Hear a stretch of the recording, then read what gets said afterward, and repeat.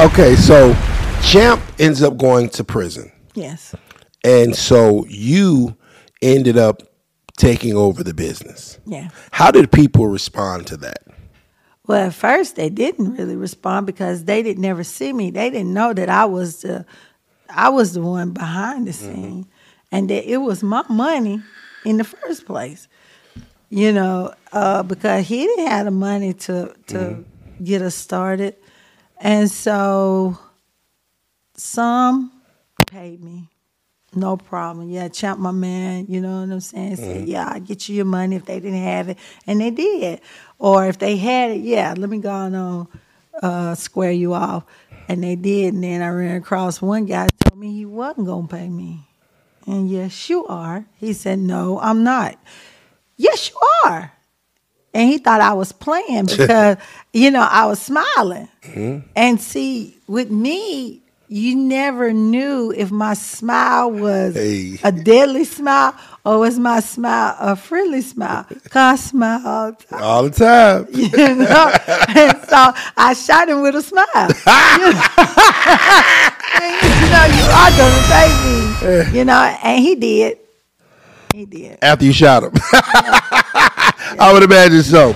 So, you know, being a female in a male-dominated industry or whatever, you know, enforcement, especially in the streets, you know, probably came up, you know, as far as people trying to play with your money, rivals and things of that nature. How did you handle that as a female? Well, it depends on the situation. It depends on the day, you know, because nobody really knew, me neither, of how I'm going to react to something. Okay. Today, you might get a pass. Okay. And tomorrow, you do the same thing, and that person got a pass for, and you might get hurt. You know, so it just really depends on my mood or how I felt. You know, I had a guy to dare me. He said, I dare you to shoot me like you do everybody else.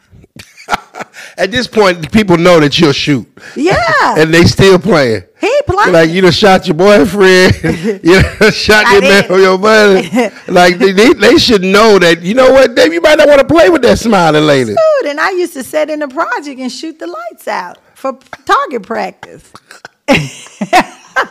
And the city come through and put new bulbs in, and I go through and I shoot them back out. And but you know, that's what we did. I wasn't the only one doing it.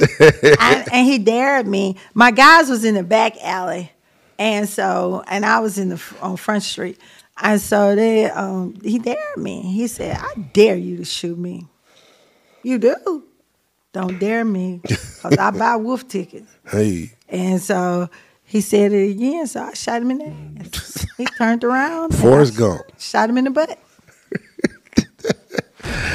So basically, you gonna get your money. Well, he didn't owe me no money. He just dared me. He just was playing. Yeah, he was playing. He found the right one on the right day. Oh, man.